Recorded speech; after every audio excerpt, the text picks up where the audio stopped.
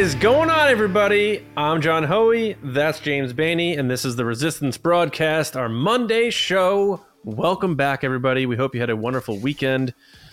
And speaking of welcome back to the Kessel Run, James. Oh, yeah.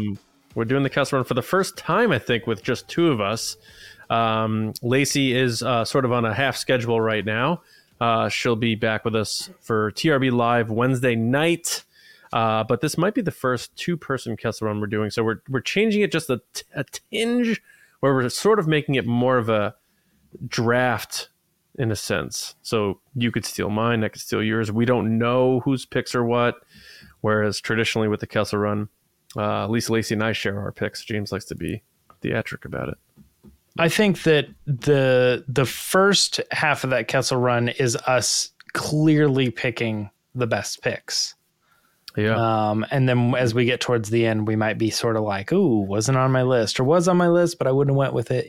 That I tried to find some things that aren't going to be on, this blog's top 10 moments in Rebels, I tried to find some stuff that maybe I like. I don't know. Mm-hmm. But I know that, we're trying to put the best list together. So I kept that in mind too. But we also have other stuff to talk about. But before we do that, I just want to thank everybody who has signed up for our Patreon. It's a big deal to us. It means a lot. Honestly, the amount of stuff that we do here, it's just the three of us in TRB. We do all the writing, producing, everything, editing, all that stuff. And without our support on Patreon, we just couldn't do it. We have families, we have day jobs, we have a lot going on. So it really is sort of the lifeblood of keeping us doing what we're doing, and also hopefully adding more to that in the future. So whether you're new to our podcast or you've been around for a while and you're able to, just when you have a chance, go to patreon.com, patreon.com/Resistance Broadcast, and check out the tiers. They start at just $5. And if you look at the tiers, there's different content options. We have a lot of exclusive content, streams, Q&As, live chats, Discord server, commentaries, a whole bunch of stuff, right, James? It's good stuff. Absolutely. Lots of, I was going to make a joke last week and I forget what it was. You said lots of mini episodes over there. And I said something like, I don't know. I can't remember now. There were many episodes, many episodes, many episodes, something along those lines. But go check it out. If you're able to support us, we appreciate it very much. If not, totally cool. But it'd be cooler if you did, man. What's that from? So many episodes. Maybe that's what it was. I think that line is from Dazed and Confused, but I'm not sure. All right. It is time for us to warm things up here, James. And we do that how? By doing Will of the Force. I fear nothing, for all is as the Force wills it.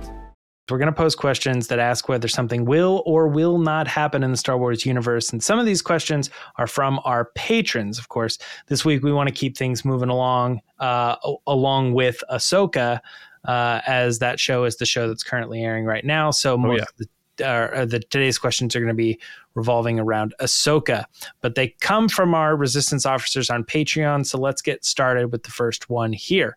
This first question is going to come from one of our newest patrons, a Commander Trent. Commander Trent is on the show right now, and they wanted to know, now that Ahsoka is in the World Between Worlds, is there a chance that we can see Kanan in his sacrifice scene in live action, or will Ahsoka talk to any other Jedi such as Obi-Wan Kenobi or Yoda? Should I go first here? Yeah, that's a loaded Will of the Force question. It's pretty big. I'm gonna say no to Kanan and yes to Obi-Wan or Yoda or other Jedi of that sort. The thing with Kanan for me is they already did that in Rebels, and Kanan's sacrifice scene does not mean anything really to Anakin or Ahsoka. So to show it really doesn't serve a lot of purpose.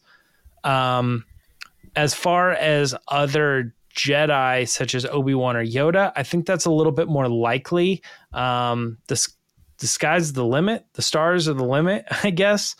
I really don't know what they could do, but we have entered not just the world between worlds, but this new era of Star Wars that all started when Dave and John decided to bring a Luke Skywalker back, young Luke Skywalker.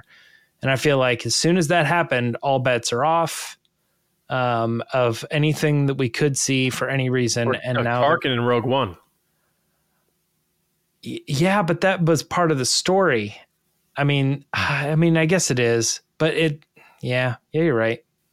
Peter Cushing dead for 30 years, and they're like, here he is. Boom. But still, to me, like, I look at that scene and I go like, okay, they just like created a 3D character. A lot of people probably don't even really know who this is, but I mean, like, to bring back young Luke, it's like all of a sudden now, like, you could do anything, you know? There's just something about it being Luke Skywalker, Mark Hamill, 1977, you know, like sort of the original star. I mean, I guess that's Tarkin too. Gosh, I'm talking myself into a hole here, but I'm going to say a hole between holes. The hole between holes. I'm going to say, I'm going to say that she won't, though, ultimately, because I think I would not be surprised if they do it. But I think that this moment is about Anakin and Anakin only. I think like Obi-Wan walking into that scene or Yoda walking into that scene just says like, oh, and also I'm here, you know, like why, you know, behind door number 2, it's Yoda. Yeah. And of course, if it happens, like it'll make sense and we'll be like, oh, that was awesome. But just as a sheer guess of like, even though they can, will they? I'm going to say they won't. John? Yeah, I definitely do not think they're going to recreate the Kanan scene. I think that was so good as it was. Recreating it for the sake of the world between worlds would be sort of too much. And like, I imagine even from a production standpoint, they're like, we should not do this. That would cost a lot of money. I feel like the audience would just say, and who is that? They haven't mentioned Kanan. Possibly. Talking a lot about Ezra, but like, what is the point of Kanan? Possibly, yeah. So I think that's a definite no. And then the other stuff, I'm going to say no also because I hope not. I want this to be as linear and limited as possible. And I want this to be something that Ahsoka experiences, not something that is opened up to a lot of characters. So the way I see the world between worlds, I mean, it's hard to really pin down what it is. I'm not even sure Dave Filoni knows for sure what he wants it to be in the end. We'll find out. But I don't want it to be something that changes the history of the franchise. I don't want it to be something that drives plot or story. I want it to be something that just exists, that they experience, almost like Mortis. So I'm just going to say no, because I really want this to be a limited thing. And if we start bringing in Yoda, Obi-Wan, and all these other characters for reasons that we're not sure yet, I feel like we're opening a can of worms that's dangerous from the storytelling aspect. So Trent, we're not sure what you think. Apologies if you don't like those answers, but thank you for joining up on Patreon, man. I hope you did getting your question on here, and thanks for the support. Appreciate it. Let's get to another one. Thanks again, Trent. We touched on this on TRB Live, obviously, last week, but let's make our final calls. Will the Anakin that appears to Ahsoka at the end of Part 4 in the World Between Worlds be the actual Anakin from pre-Episode 3, a Force spirit of Anakin, for instance, or possibly a manipulation or manifestation of some sort? John, go first on this one. What do you think? After we had talked about it, because I remember going into TRB Live thinking like, I don't know what to make of this, but I am hoping it's just a manifestation in like Ahsoka's mind or something she's experiencing, that it's not actually physically Anakin from a previous time period, or that it's like not some sort of or even his Force ghost is there. I don't think he needs to be in the World Between Worlds. We know he doesn't need to be in the World Between Worlds for his Force ghost to be there. So I'm hoping it's a manifestation, but it's not like Palpatine was to Ezra. I think it'll be something that Ahsoka is experiencing in the world between worlds, something she needs to hear, that she knows she needs to hear, that sort of thing. Almost like it's like a dream, I guess. So I'm going with like it's a manifestation, but that it's something she has that's within her or something like that. I think that there is between those three options, it being the real one, a Force spirit, or manifestation. I'm going with that it's the Force spirit of Anakin. Oh, you do? Yes, I think that right now there's a bunch of questions that could possibly get us to that answer. One of those questions being like, why is Ahsoka in the world between worlds? Did she get pulled into that world from the fall? Like, did somebody grab her and pull her in? That would point to whether it was the real Anakin or not. You know what I mean? Or did she die? And then for some reason, instead of just dying like any other person would, she has some sort of connection to this world because of Mortis or other things. So that's why she ended up here. Like, that would also point to what this person is, what this entity in front of her is. But I tend to think the place that we're at right now, I think that the Force is so mysterious that you have this thing where you could appear old, you could appear young. I think when you die and you go into this cosmic force and you're conscious when you're there, I'm not sure if everybody else is conscious or not because they can't always interact back with reality.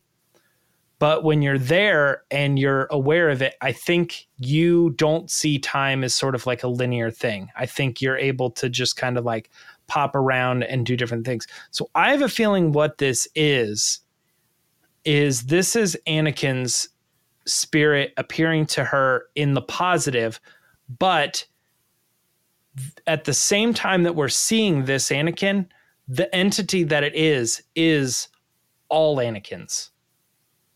And so I think that what you're looking at is Vader Anakin as well, but they might not show us that. It's just that this entity is all of those things all at the same time. And what she is getting out of it and what she's talking to is sort of this Anakin at this sliver of time, because he is cosmic and he is everything, sort of. Does that sort of make sense? Also, don't forget Anakin's the chosen one, and he is sort of like maybe has abilities that other spirits and other things can't do or access, you know? When you said Force spirit first, I was like, well, then why does he have a lightsaber hanging from his belt? Because we've never seen a Force ghost with a weapon on them. But then you said you sort of changed it, if I'm understanding you right, and said it's more of like anything Anakin's ever been is sort of. Well, I'm thinking of Force spirits, and this thing is the same thing. I'm not really changing it. I just think that generally when we do think of Force spirits, we do sort of see them as just like it's hard to say because they've been everything. Like Luke in Rise of Skywalker was very blue, and Obi-Wan in Return of the Jedi was like, he had a blue hint, but he looked like he was there. I think that's very saturated. What stuff? I think that's just production choices. I don't know, man. I feel like you're right on that, but I also think that over time there's been stories about like, well, sometimes they show up like this. Sometimes Anakin's old, sometimes Anakin's young. You can be however you want to look. Qui-Gon's old. Yeah. Has there been a canon explanation of that? Because the way I always thought it was the way you died as your true self is the way you appear as a Force spirit. That's why Obi-Wan, we've only seen him as an old man. Luke obviously liked himself better when he was probably younger and happier. He's old man Luke, Force ghost. And then Yoda, old Yoda. Well, he's always been old as far as we've seen him. And then Qui-Gon, I think they tried to make him look like how he looked in the Phantom Menace, same hair, all that stuff. If it's an Anakin was young because Anakin died when Vader was created. That's how I saw that. He came back as the last time he was Anakin. Yeah, I know you're not going to really like this, but I'm thinking of it more like that the entity is anything that it could be, and maybe it's not even that the entity itself is choosing the form it wants to take, but so much as like the person looking upon it might even like that's what they see. So if you think of the Stay Puft Marshmallow Man, the Stay Puft Marshmallow Man will show up in a robe as a first guest. But I think what like I'm sort of seeing is like if there is some good in Anakin, this entity that is out there, and it shows back up to help Ahsoka, it sort of takes the form that Ahsoka would want to see, or at least it is what it is. But Ahsoka sees that form because, you know, it's like using the Force to be able to see that entity. Like we've had that discussion before of like, did the Ewoks and everybody else see the Force ghost standing there?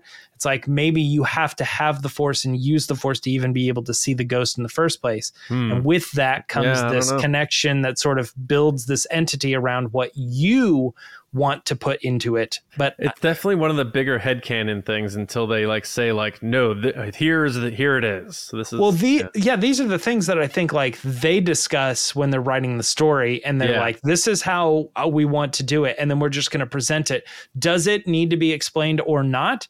You know, I have a feeling that we're going to walk away from that whole thing, and she's going to go cool, like, or whatever, and walk out the door, and we're going to be like, what was that? Yeah, and we'll just never get the answer. Yeah. It's going to be, you know, you ever see that video of Jon Stewart interviewing George Lucas about Obi-Wan's planet?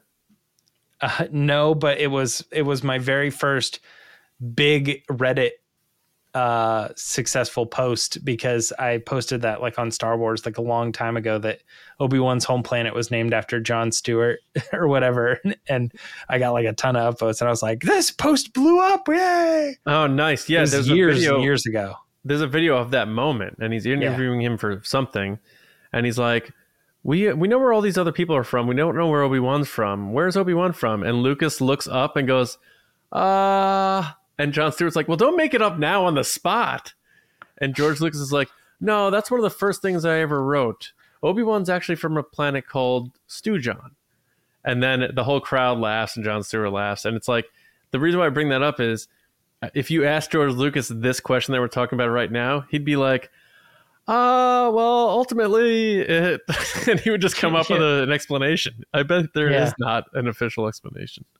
I tend to think, I said this on TRB Live, I tend to think that Dave does have the explanation, and he just like only tells people that he trusts or cares or think it's important to notice. But he holds all that stuff to himself, and he just puts it out there and lets fans do whatever they want to do with it. But he knows that it's good because it's thought through in his own mind. Like, it's not just make something up. He's like, well, it's got to have a backstory. And so he writes out the backstory, and then he does it. And then he says, it makes sense because there is a logical explanation of how it got there. I'm just the only one who knows the logical explanation. I think Star Wars is best when there is no explanation. I think it's best when at least one person has the explanation. We don't need to know it, but it needs to be thought out. But you don't know that they know that. But I think that I do. I think that Dave Dave does. That's my thought. I think he has thought out a lot of his like camera movements and everything because he's meticulous like that. But let's get to another one of these patron submissions. This one specifically coming from Commander Danny, who goes by at Semperfi Danny. Danny asks us the question: based on the overwhelmingly positive reaction his episode of Ahsoka received, will Peter Ramsey be given the opportunity to direct a full-fledged series or movie? I'm going to go first on this one. I'm going to say no. I think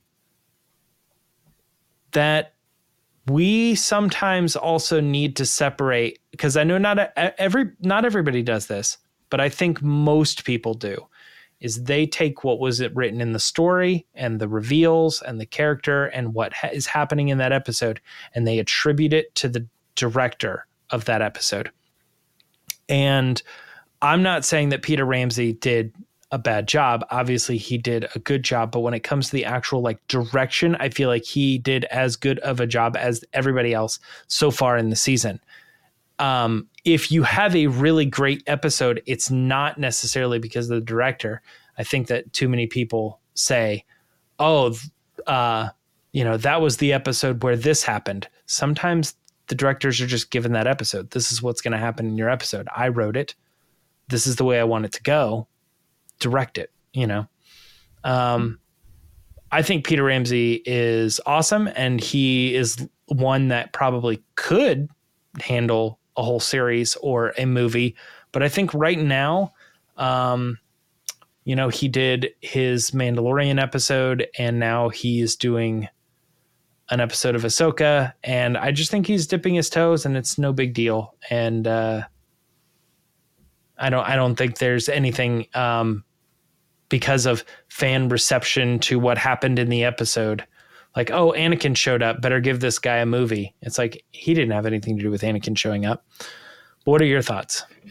I don't think, I understand what you're saying, and I agree with that aspect of it, but I don't think you're giving directors enough credit in terms of how the story's told, because they do have license to make certain decisions that bring the story to its most optimal way of being told.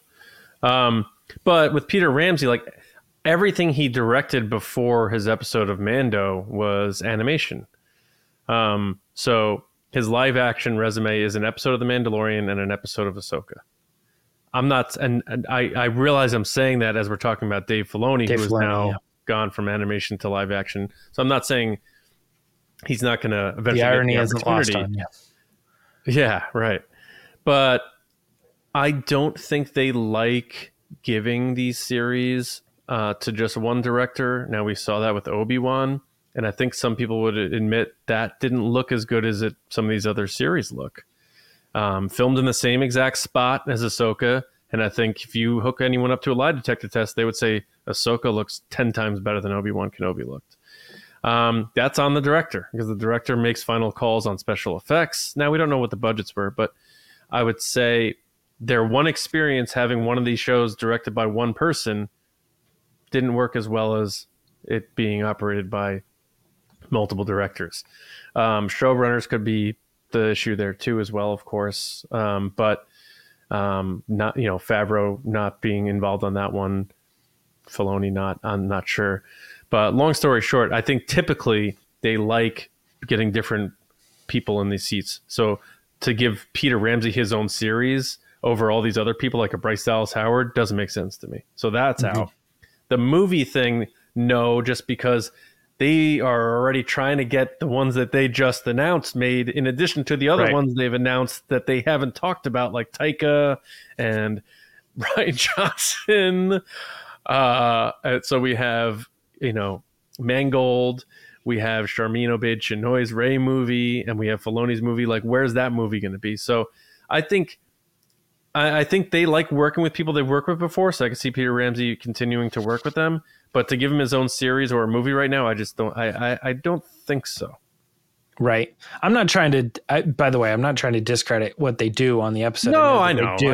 But I just think, like, when it comes down to like shot choices and how the editing is put together and stuff, I don't think that is the stuff that fans are really raving about. They're really raving about the fact that we had these cool like lightsaber battles and the hyper, the Ghost and Carson Teva and Anakin and the World Between Worlds and the writing and the dialogue of Baylan Skoll. It's like, and look, he helped with all of that, but he didn't. But that's what they loved about the episode, because this is the high point in the show. I think he did a great job with it. I think he did a really good job with his Mando episode too. But yeah, and a great question though, Danny, and appreciate you sending that in, and as always, being a part of what we got going on. All right, we do have another one though. Let's get to it. He said he was done with Kanan. Even saying that he did the voice spot in episode 9 for Filoni and Filoni only, but will Freddie Prinze Jr.'s voice as Kanan be heard with new dialogue in the Ahsoka series? John, I think you get to go first on this one. What do you think?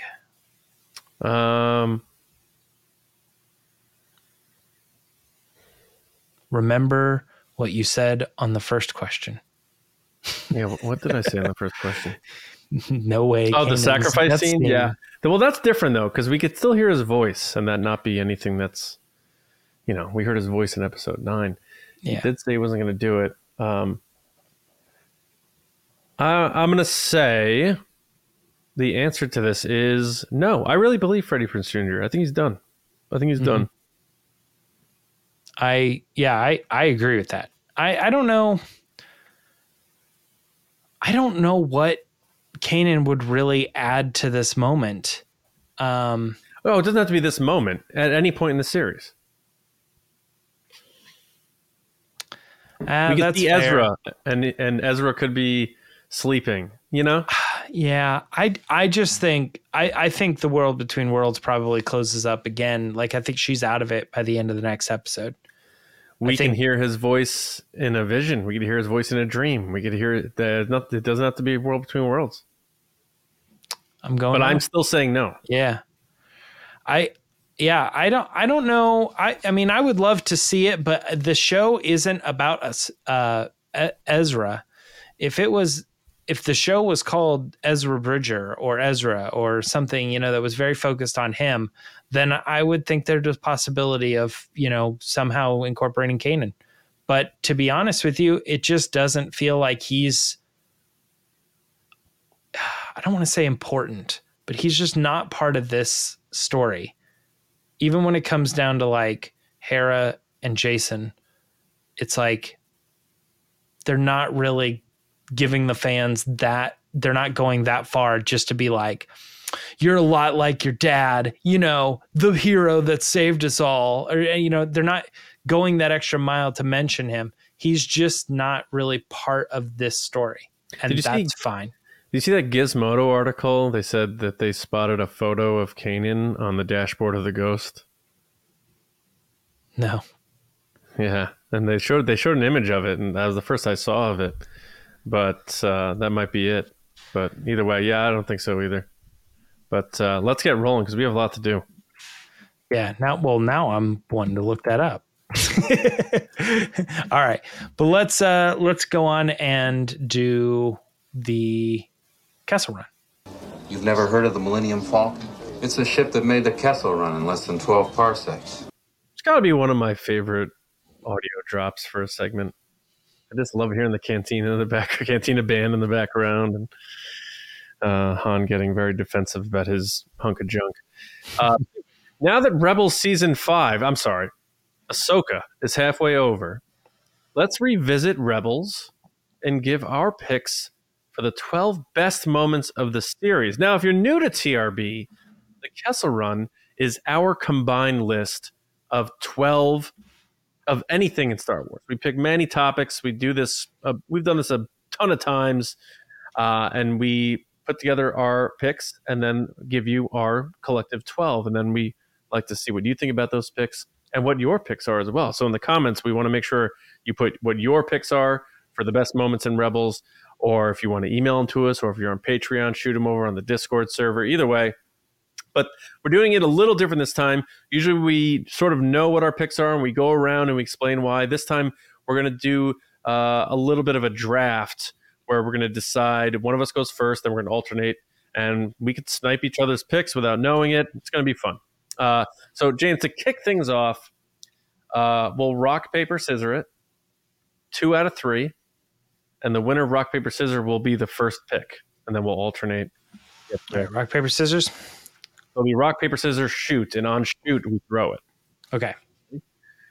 Rock, paper, scissors, shoot.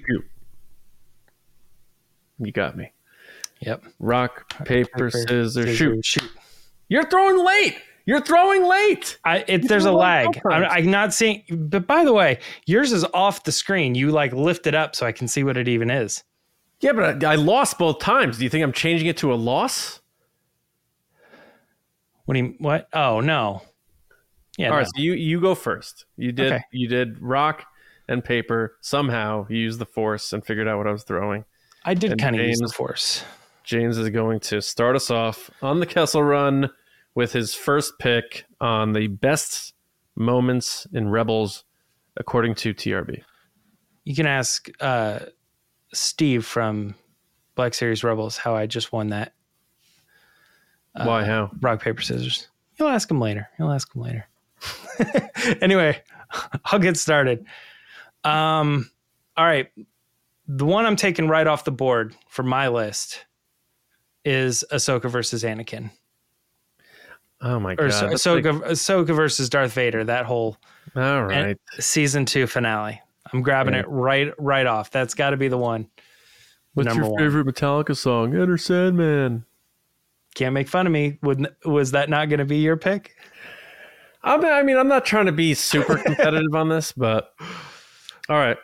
So that goes without saying. Huge scene. Yeah. I think it is the scene that people generally attribute to why the show is so good. I think there are other reasons that make it even better when they tie in later. But I think when people watch that scene or when they go like, oh man, you should watch Rebels, that's like the scene that they show people or try to convince people is like they have this moment and it was all this build up and it was such a good fight and they broke his face and then they brought in this voice actor and the other voice actor and like it was just, I think everything all combined that is like peak Rebels. So the other voice actor you're referring to is James Earl Jones? I think so. Did they use James Earl Jones for Rebels? Yeah. Okay. Well, what I mean to say though is he was the constant James Earl Jones voice actor. So they brought in James Arnold. Yeah, Matt Lanter. That's right. Yeah. Yeah. No, I mean, you're not making this list without having this on it. And that will probably be the case for a bunch of these. Or at least like the first 6, I think. Yeah, and I like the vulnerability that Ahsoka shows where she like lets her guard down and she's like, Anakin, and then he's like, and now you're gonna die. Like, yep.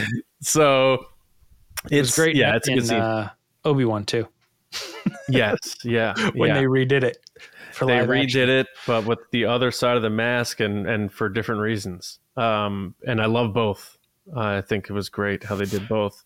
And then I believe this is the spot where Ezra yanks her out in the World Between Worlds. At the end of this duel, right? Yes. Oh, yeah. Yes. Yeah. Yeah, great pick. But I consider that a different moment. Yes. No, I know. I'm just saying we were talking about World Between Worlds. Right. Till the cows come home. All right. So my first pick will be, I guess I got to go big to match the energy here. I'm going to go Obi-Wan versus Maul. I kind of scattered my list. I think that was like 4th on my list.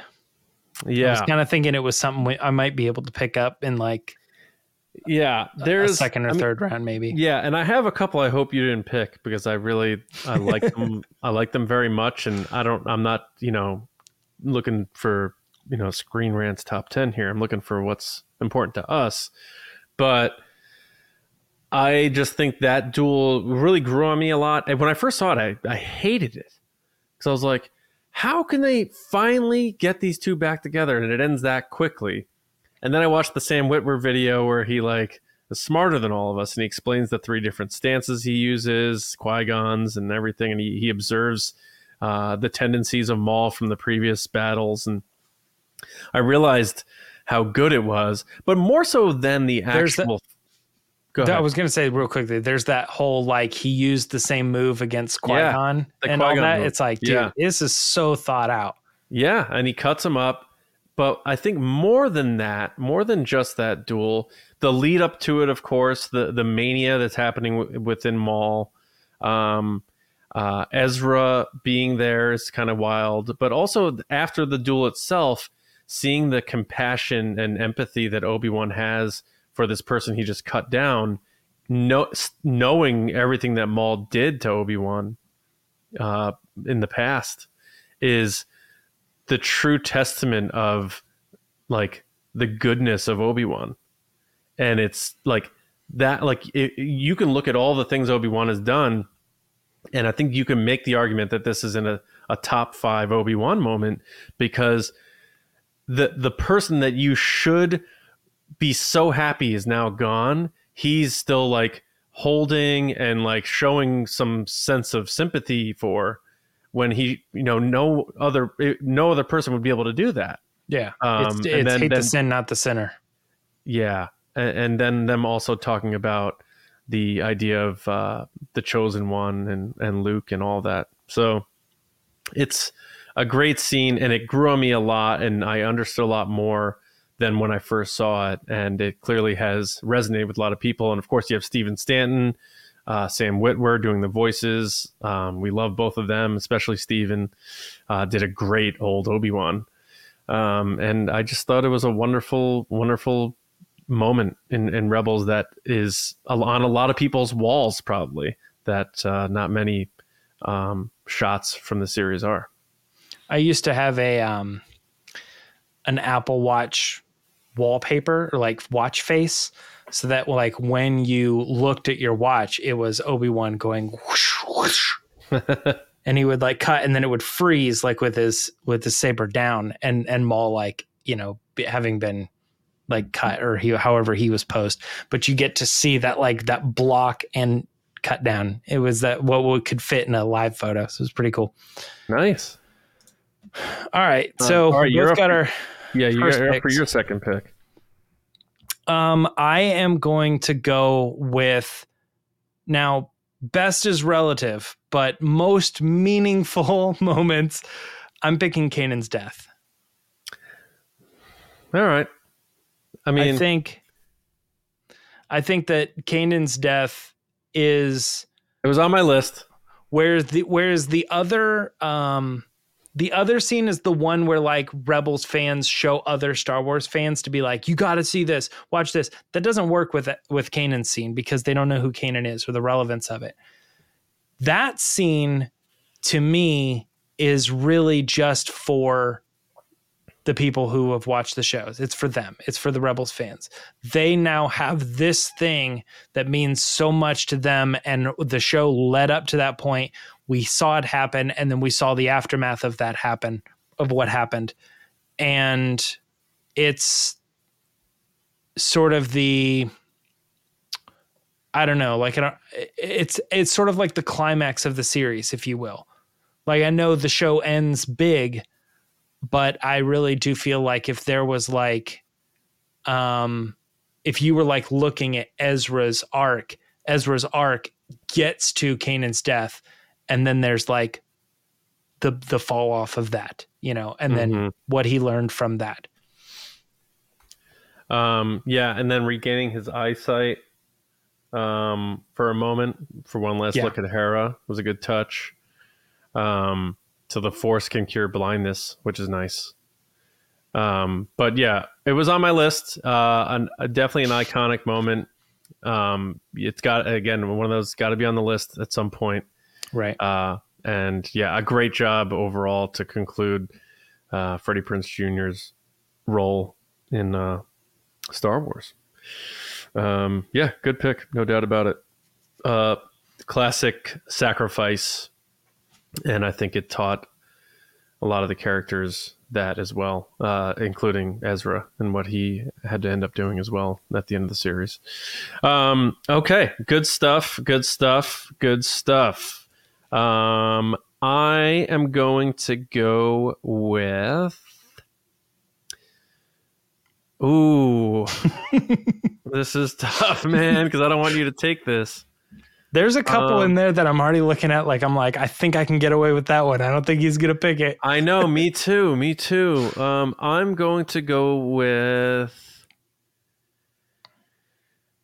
Ezra's rejection of Palpatine in the World Between Worlds. I love it, but not on my list. It's my favorite moment in the series. Really? Yeah, but I felt like, because you went Ahsoka Vader, I had to match that before you took that one too. So I had to go Kenobi. This is a different style of Kessel Run for sure. We're drafting it, but Ezra's rejection of Palpatine. One, because we talked to Taylor Gray about this at length on our episode, and how I not to brag, but I brought up something that he said he never realized, which is that the way it was shot was they shot Ezra from so far away, so he looked like this small little thing in this giant space in terms of like relevancy. And then when he gets down that hallway, it gets smaller and smaller, and he becomes bigger and bigger, and the stakes become higher, and he's faced with Palpatine and the temptation of being able to be with his parents again. Like, and then everybody thinks about that, whether you still have your parents or not. You think about, if I didn't have my parents, I would have the opportunity to be back with them if I just stopped and just did this. And it's like, it's the Snow White with the apple thing. It's just like that temptation of wanting to take it, and he rejects it. And I think that's such a powerful moment, because it was so evil from the perspective of Palpatine, because it was pleasant Palpatine. It was clear-voiced, nice little friendly old man Palpatine. It wasn't the monster that we see later. And I just thought that was such a powerful moment. I thought Taylor Gray did such a great job with it. And it's my personal favorite moment in Rebels because of the strength he took to do what he did. I mean, I just talked about the strength Obi-Wan took to show sympathy, but the strength he took to resist the person who the greatest Jedi of all time, according to Dave Filoni, could not. Ezra was able to resist Palpatine. And I thought that was just massive. Yeah, it wasn't on my list. I think it like crossed my mind, but looking at some of the other ones that are on my list, like, you know, near the bottom or something, I probably should have added that. You've really convinced me that like I sort of overlooked that moment. And we talk about it on the show pretty often. It's a great moment. So it's a good pick. It's a strong pick. Yeah. I feel like you're trying to sell the audience by saying like, well, it wasn't really on my list. No, honestly, I'm trying to be a little bit more like open with the fact that I think I just sort of missed that one. All right. You're up for your third pick. Because believe me, the bottom of my list is like, you think that was a better moment than, you know what I mean? That big moment where Ezra is rejecting Palpatine. So some of these, like I said, it's not like I watched Rebels yesterday. You know, it's like some of these I just sort of am pulling from memory, like, oh, that was a great moment. That when I think of Rebels. I mean, I did my rewatch, so I'm feeling fresh. Oh, man. All right. Well, I'm in it to win it. So I'm going to go also with Ezra and Ahsoka in The World Between Worlds. Yes. You wanted me to pick that? Yeah. Well, no, just because I thought you were going to pick my next one. Oh, okay. This is good. I mean, it ties into your first pick. Ties into the first one too. Yeah. I think like for me, that moment in season 2 gets elevated to the level that it is because you have this other side of it where it's like, well, what happened at the end of that fight? Ahsoka goes into like a tunnel, or like, we don't know what's going on. And you get all of the payoff and so much more with him walking into this world, and he hears, you know, Rey and all this other stuff. He's just like, there all these voices around, and we're just in complete wonderment watching the episode. And as he nears Ahsoka, he realizes what it is. He pulls her out, and very similar to your story, he also then goes and looks at Kanan and says, I could pull him out, and realizes that he can't. You have to resist that temptation. So it's very similar to yours. Mm-hmm. And I think that's probably why I was so focused on, like, you know, that moment is maybe why I didn't think of the other one. But yeah, I think The World Between Worlds, just that episode, that moment, everything that it brought, sort of, for good and for bad, like revitalize the world of Star Wars speculation to the nth degree. And we've just been talking about it for so long. Mm-hmm. You know, if this was a Clone Wars one, I would probably have to pick Mortis episode, because it's just like, what, you know, or that 3 episode arc. Yeah. It's just so crazy what he has done for Star Wars already, that we're seeing the ramifications of it now in live action. So yeah, I feel like sometimes people talk about that whole event more than the lightsaber duels, because we've seen on these epic lightsaber duels, we've never seen that before.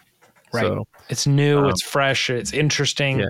And I think you and I both even though we both pick a World Between Worlds moment, we're hoping that it's not something that's going to completely blow up. Because, I mean, diehard fans aside, I was talking to someone about this, and they're like also a diehard fan, but they're like, are casual fans going to look at this and be like, so Star Wars is doing like time travel now, without fully understanding what it is, and like check out on it? Just so it's, I hope they handle it right, but we're here to just talk about Rebels. So that's yeah. And I don't think we did that in Rebels. I don't think people checked out when they saw, they're like, oh my God, Star Wars, this show was good, but now it's jumping the shark. They're time traveling and pulling people out. We saw what it was and we liked it. So I hope that that's what will happen with Ahsoka as well. Yeah. But I mean specifically general audiences who I'm not sure watched Rebels. But yeah, I get what you mean. Yeah, that's true. My next pick, this is gonna be a tough one because I feel like we're entering Snipeville. I have to go with this one because I feel like it is more on the surface at this moment. So I'm gonna say Trials of the Darksaber. Okay, it's on my list, definitely. And no joke, I went down a small rabbit hole last night and rewatched that episode.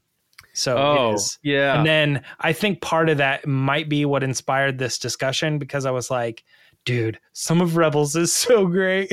Yeah. And if you want to talk about the actors, that has to be Tia Sarkar's, like, look at, you want to hire me for a role? Here's my snippet. Here's my reel. This is on it. She does such a good job of selling the emotion of Sabine that I'm still looking for that in live action right now from Natasha Liu Bordizzo. Just completely, when you get driven to that point where everything comes out of you, like that's her moment there. That's, and instead of it being like a venting, blubbering cry, it's her just unleashing everything that's inside her while dueling with Kanan.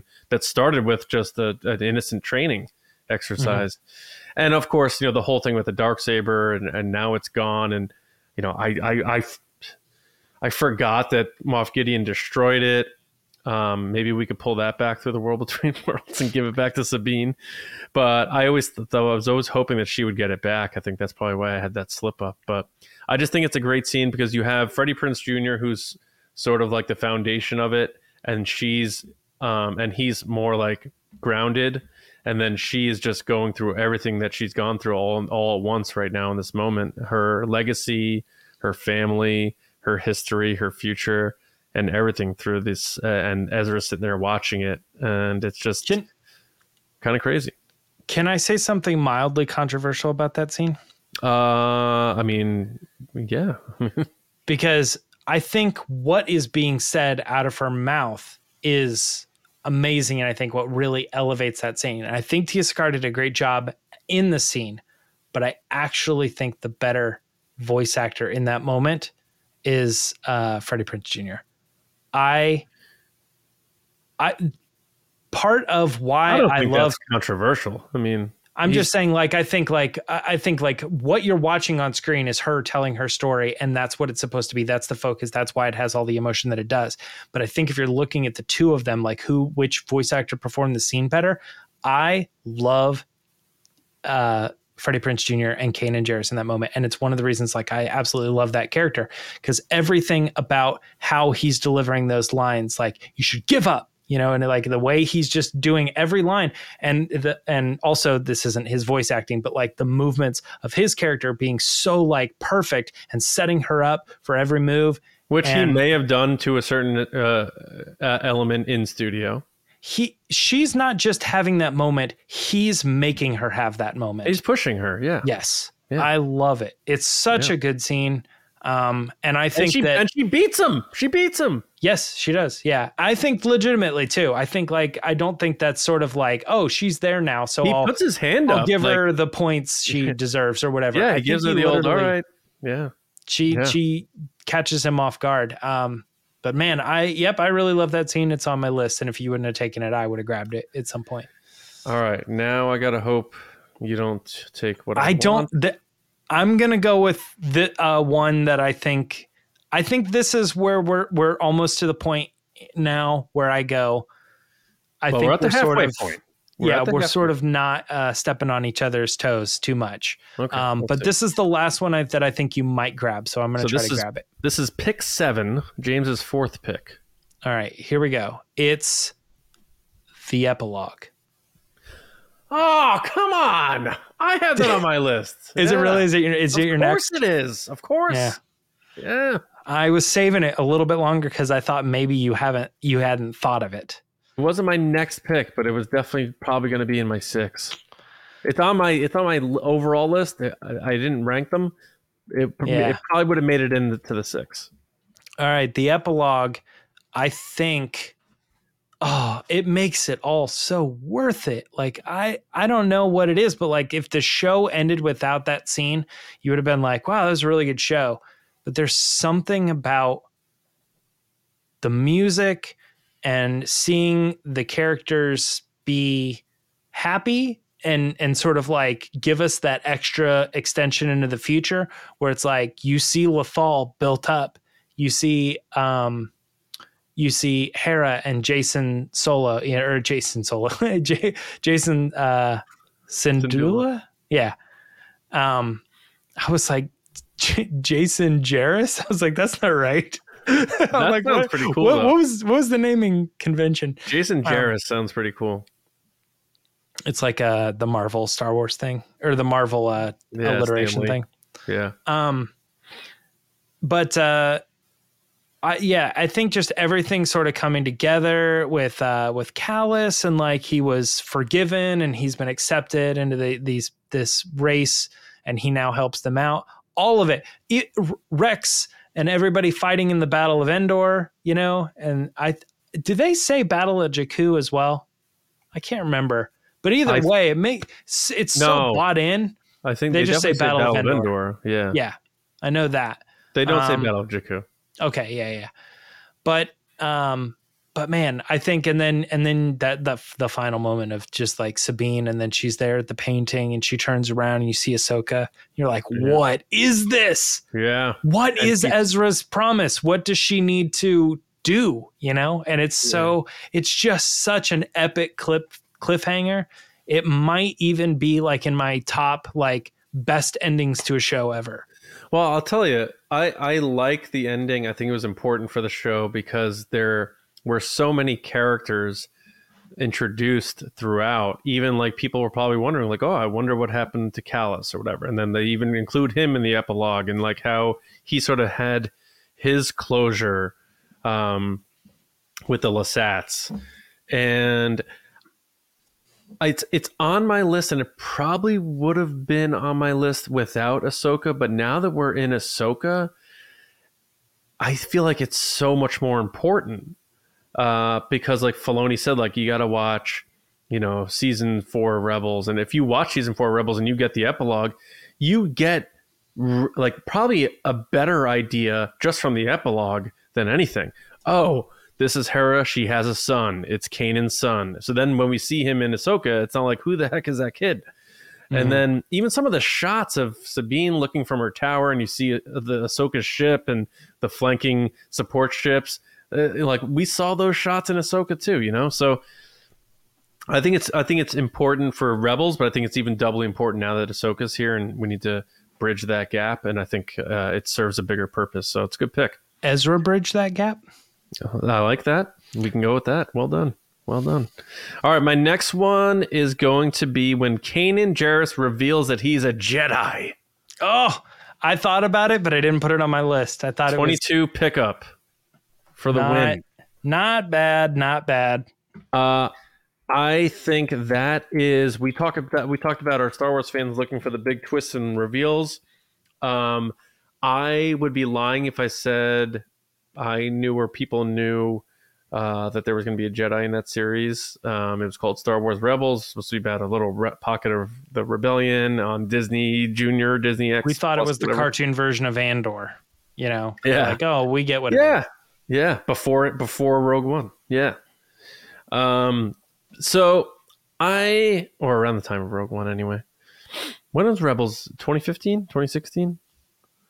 It was, yeah, it's like starts before and ends.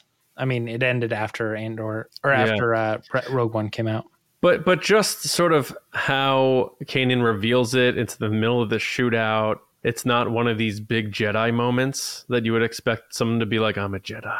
In like a temple somewhere.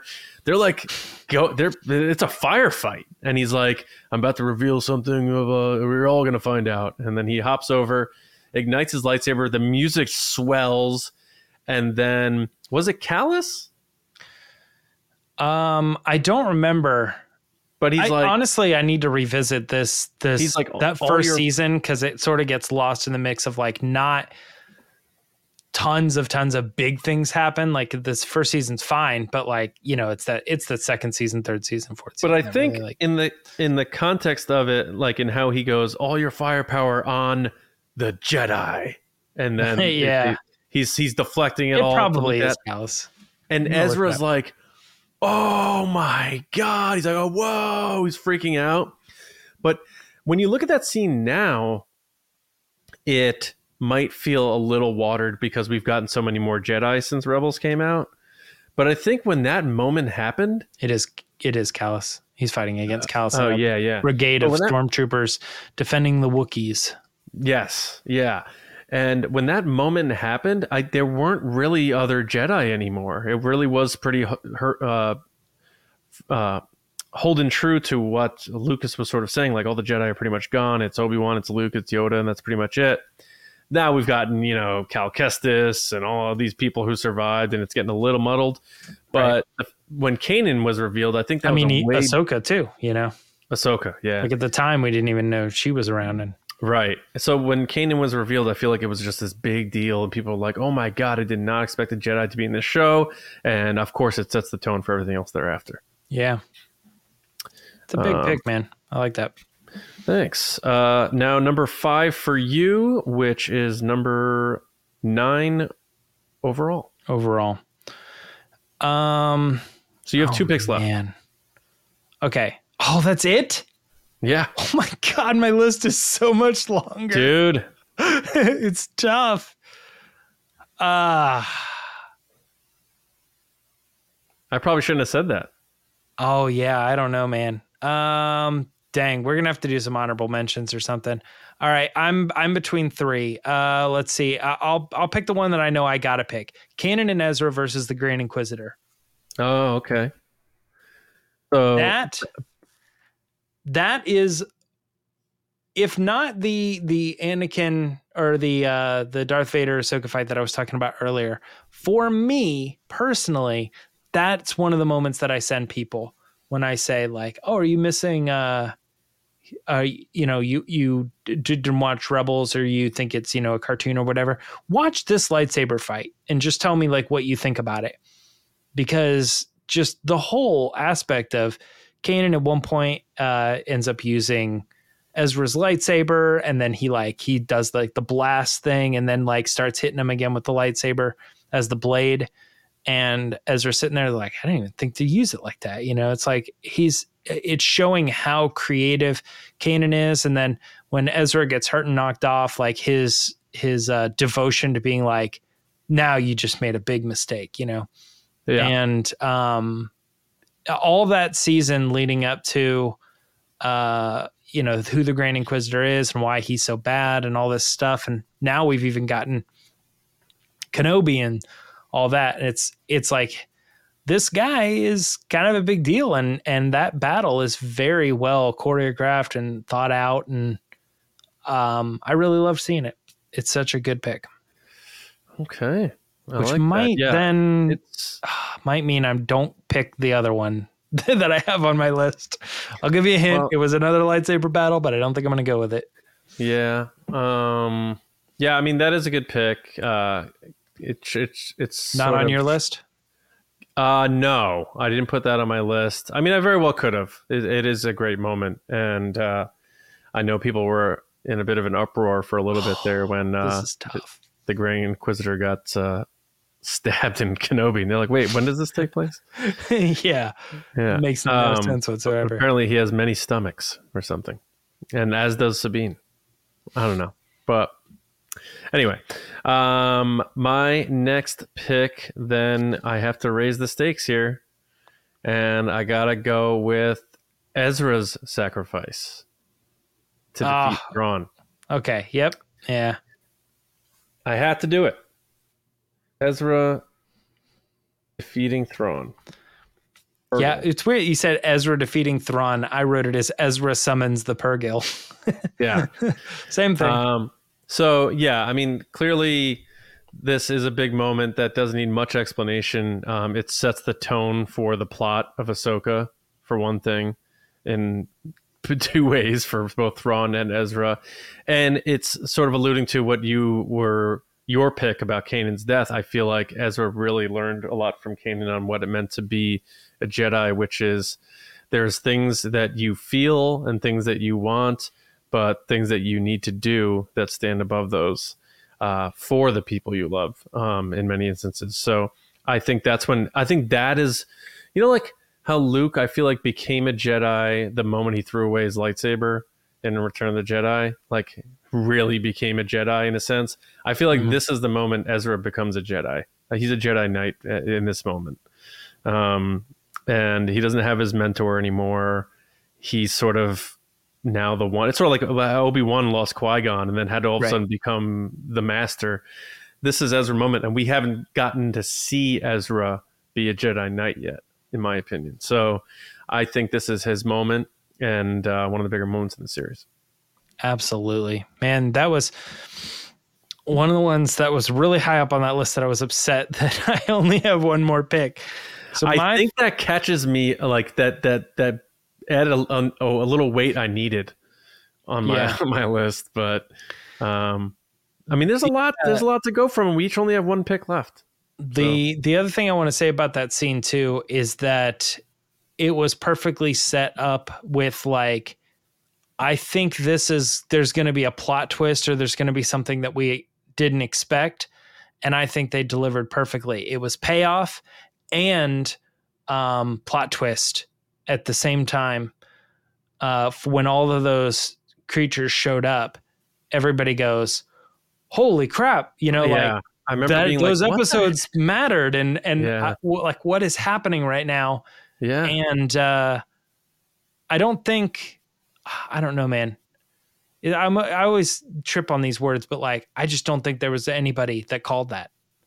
I just don't think there's anybody out there that's like, what's going to happen is he's going to call the space whales back and they're going to like help him from like take those ships down. They're going to like bash into the sides and tear down the ships or something. And it's like, even if you thought that, you're still kind of wrong. It's like it like wrapped itself around and they like took off to hyperspace, never to be found again. And it's like, what is this? That's such a crazy ending. And I love it. Yeah. I remember, I don't even remember if I remembered the Purrgil my first watch, and then they show up and I'm like, what the hell is going on here? And then you'd sort of forgotten about him. I think so. Cause I remember seeing the Purrgil and I remember Ezra connecting with them, but I had thought once that all passed, I thought it was one of those like weird Clone Warsy things where this thing happens and this occurs and then that's it. And then all of a sudden, bam, what a pivotal thing they become later on. And clearly are and now even more going to be in the future. Yeah, in Mando, in Ahsoka. And they look so good in Ahsoka too. They did a good job. All right. We have one more pick each. You are up for your final pick in the Kessel Run, pick 11 of 12. Man, so many. This one is actually lower on my list, but it calls to me.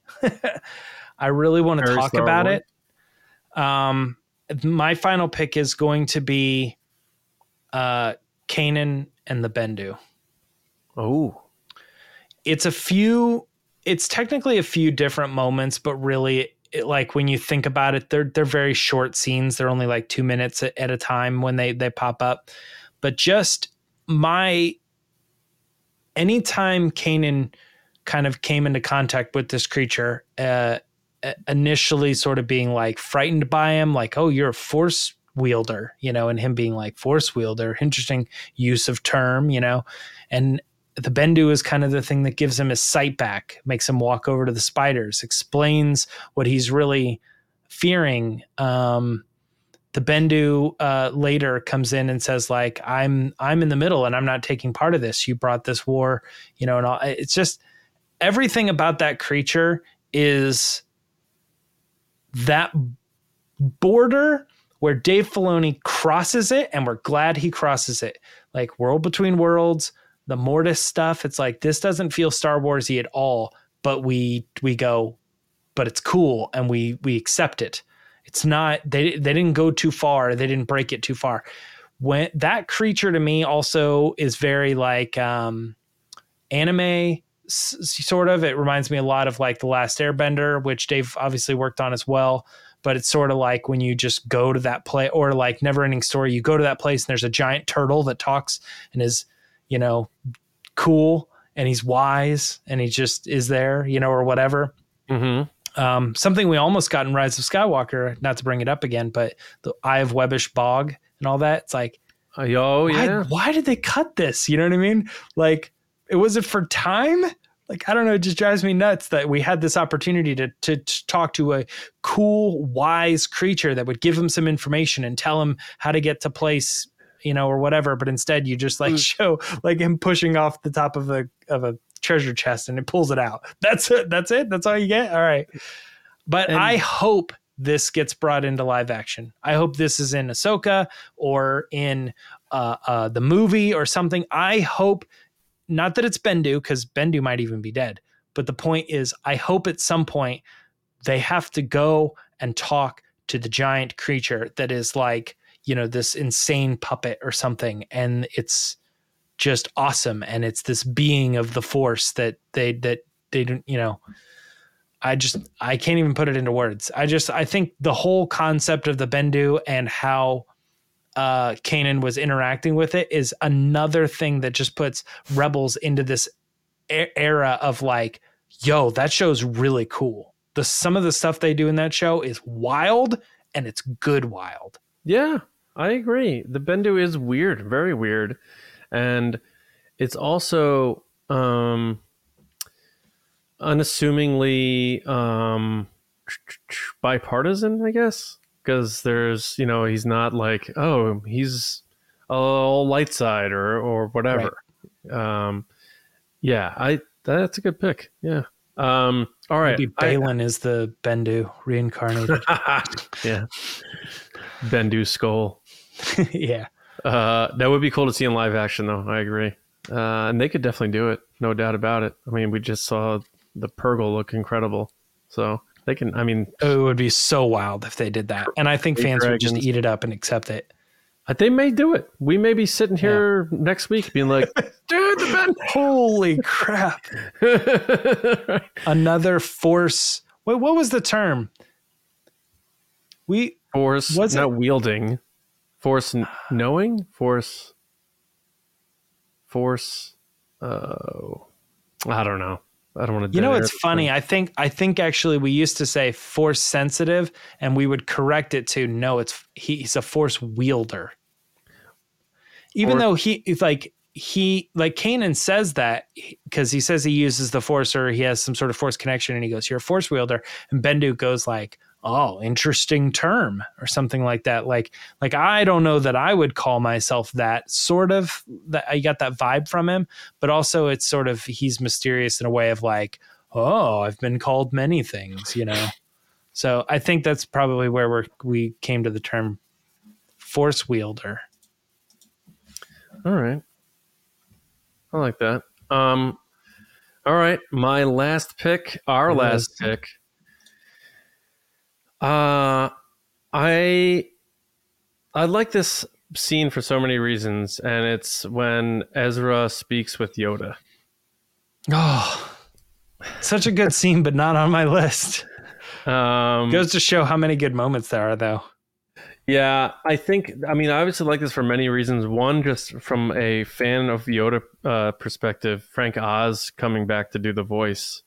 And that's all due respect to Tom Kane and anyone else who's done the voice. But in my opinion, nobody can do Yoda but Frank Oz. I think everyone else who tries to do Yoda just sounds like it's an impression and not an interpretation or anything like that. It's Frank Oz or bust for me. And what was so good about how he did his Yoda in this, and I have to give credit to Dave Filoni for this, is he really did harness the voice of Yoda as we knew him. I feel like in the prequels, it got a little Grovery. And you could say like, oh, Yoda was younger then. It's like, yeah, but like 30 years younger out of 900. That's like, how does my voice sound a year from now? You know, or whatever. Yeah. So that he sounded great. And the stories he was telling us, it was almost like a history lesson.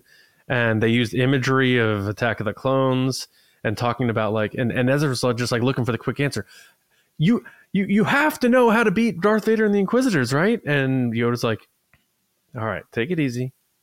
Come take a look at the storyboard here. And he tells him this whole story about the past, present, and future of the Jedi. And it's Yoda talking to Ezra. And it's Frank Oz. And it's just, the only thing I don't like about it is how Yoda looked. I don't think he looked good, but everything else. Nor did the Wookiees in your other pick. Right.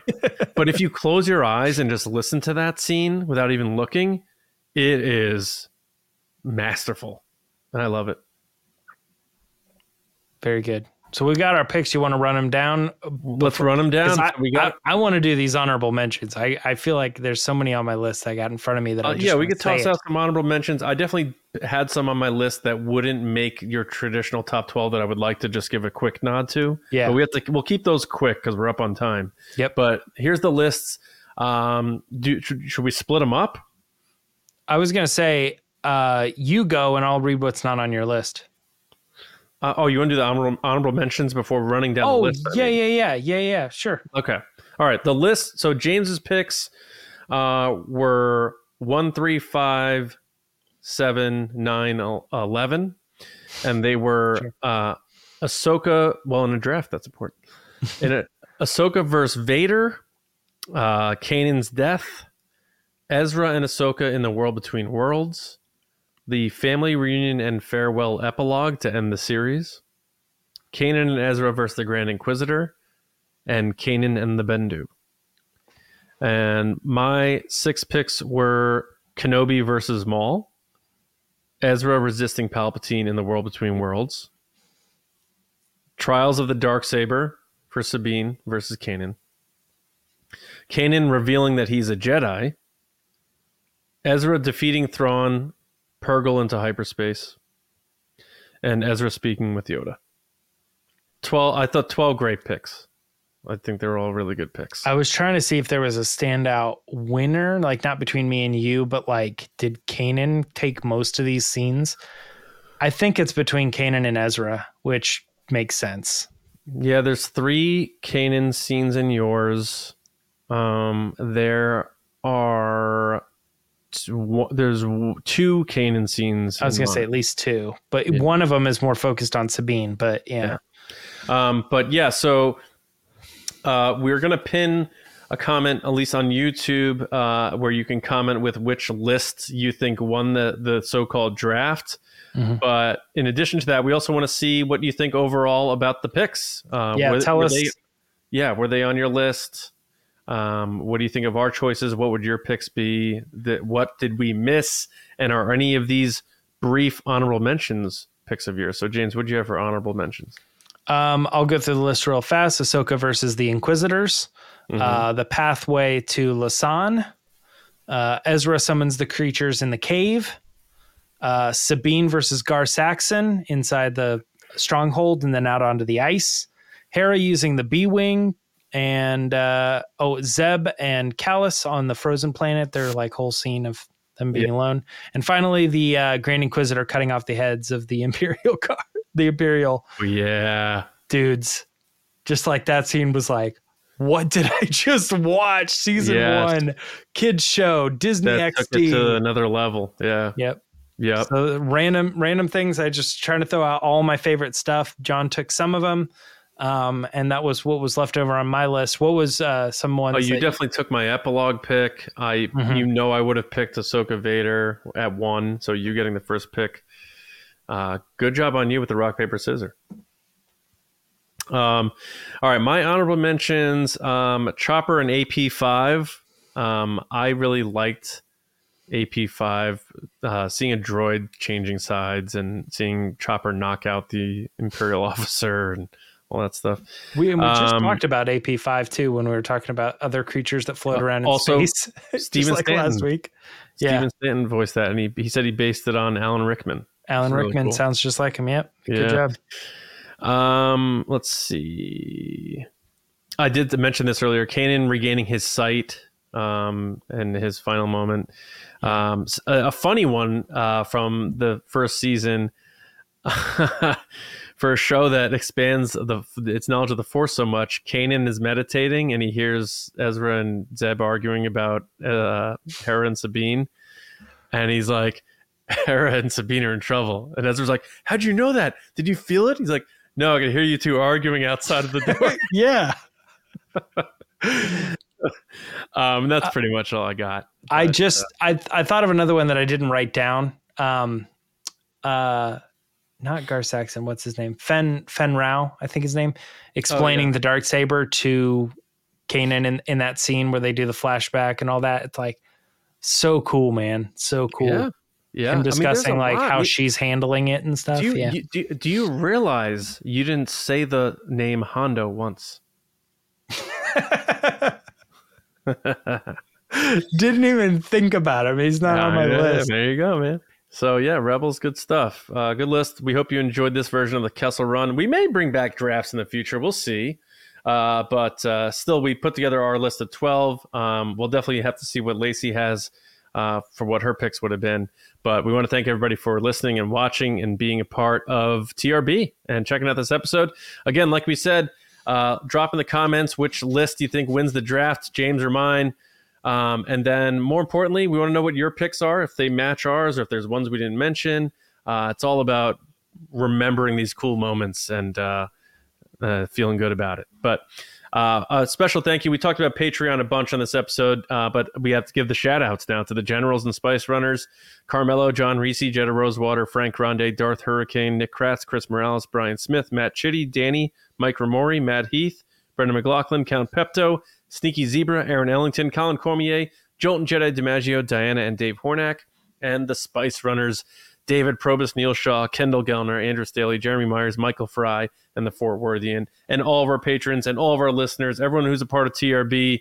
It's an awesome community, and you're a big reason why. For us, Johnny Hoey on X, on Threads, on Blue Sky. I don't use those as much, just because of the sake of time, but I'm there. So if you follow me, I'll get you back at some point. James, how about you? Both Instagram and X at Meyer Trunks.